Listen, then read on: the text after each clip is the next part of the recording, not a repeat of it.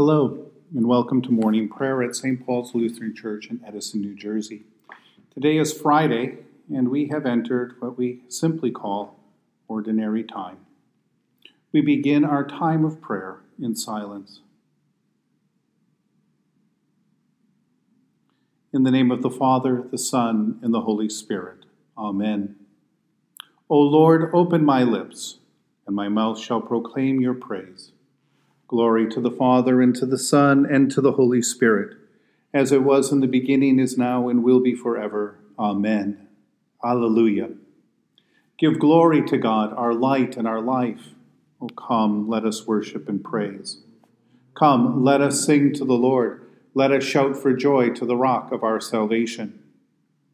Let us come before God's presence with thanksgiving and raise a loud shout to the Lord with psalms.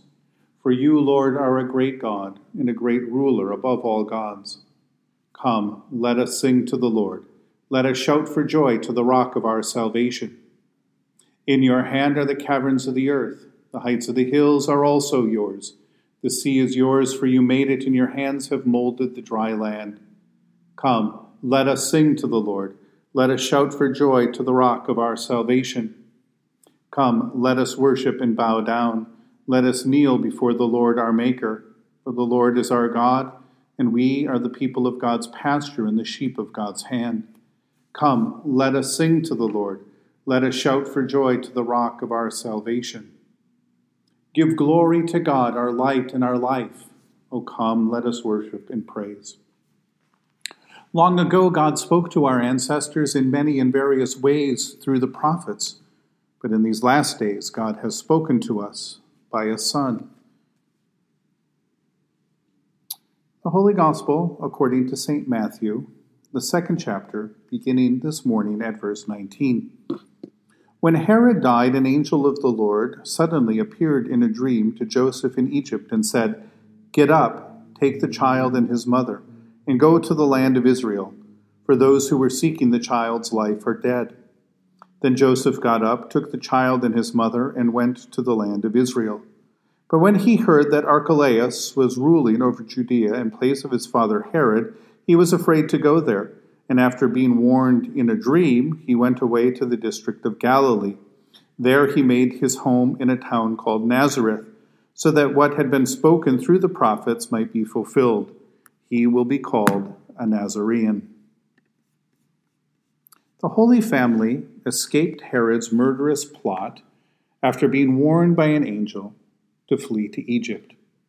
When Herod dies, Joseph leads Mary and the young Jesus out of Egypt, and they settle down in the village of Nazareth in the region of Galilee. That is all we know about Jesus until his baptism.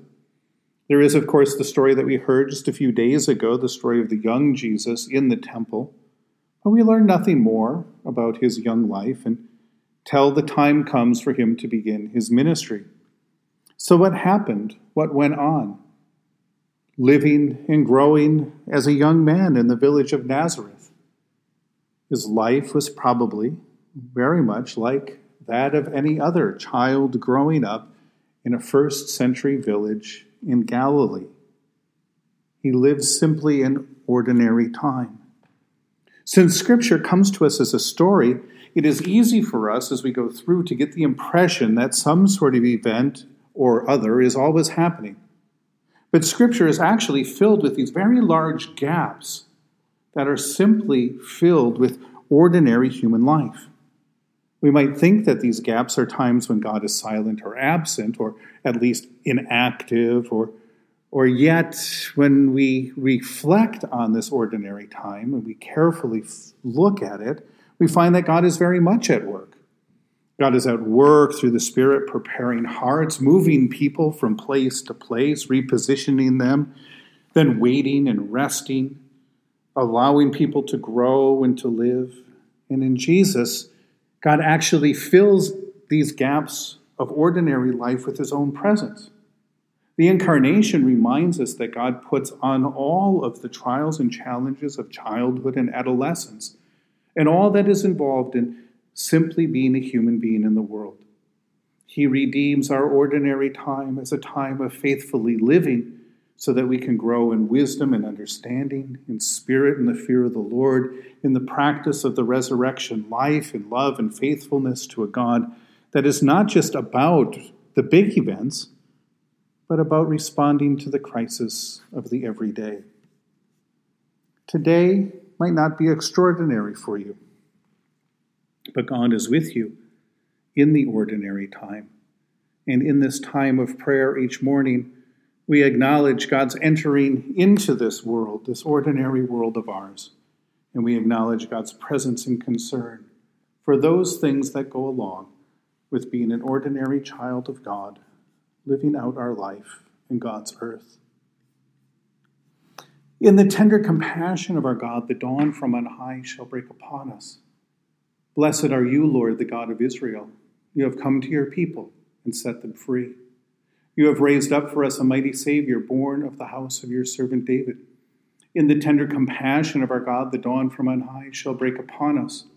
Through your holy prophets, you promised of old to save us from our enemies, from the hands of all who hate us, to show mercy to our forebears, and to remember your holy covenant. This was the oath you swore to our father Abraham, to set us free from the hands of our enemies, free to worship you without fear, holy and righteous before you all the days of our life. In the tender compassion of our God, the dawn from on high shall break upon us, and you, child, shall be called the prophet of the Most High, for you will go before the Lord to prepare the way, to give God's people knowledge of salvation by the forgiveness of their sins. In the tender compassion of our God, the dawn from on high shall break upon us, to shine on those who dwell in darkness and the shadow of death, and to guide our feet into the way of peace. In the tender compassion of our God, the dawn from on high shall break upon us. The Lord be with you, and also with you.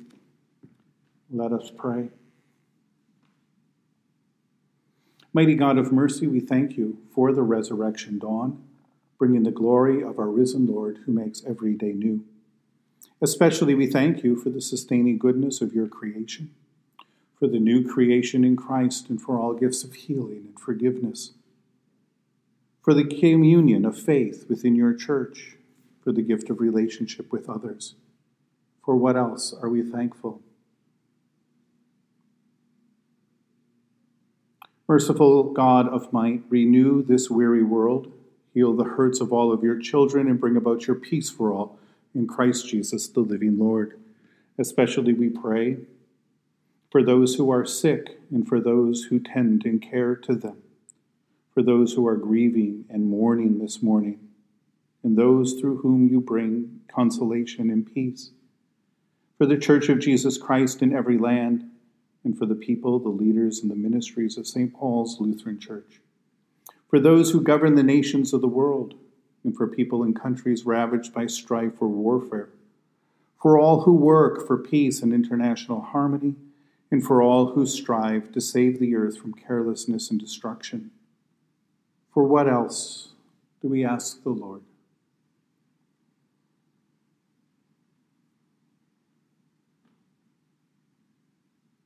Almighty and everlasting God, you have brought us in safety to this new day. Preserve us with your mighty power, that we may not fall into sin nor be overcome in adversity. In all we do, direct us to the fulfilling of your purpose through Jesus Christ our Lord. Amen. Lord, remember us in your kingdom and teach us to pray. Our Father, who art in heaven, hallowed be thy name. Thy kingdom come, thy will be done, on earth as it is in heaven. Give us this day our daily bread, and forgive us our trespasses, as we forgive those who trespass against us. And lead us not into temptation, but deliver us from evil. For thine is the kingdom and the power and the glory forever and ever. Amen. Let us bless the Lord. Thanks be to God. Almighty God, Father, Son, and Holy Spirit, bless you now and forever. Amen. Go forth into the world to serve God with gladness. Be of good courage, hold fast to that which is good. Render to no one evil for evil. Strengthen the faint-hearted, support the weak, help the afflicted, honor all people. Love and serve God, rejoicing in the power of the Holy Spirit. Thanks be to God.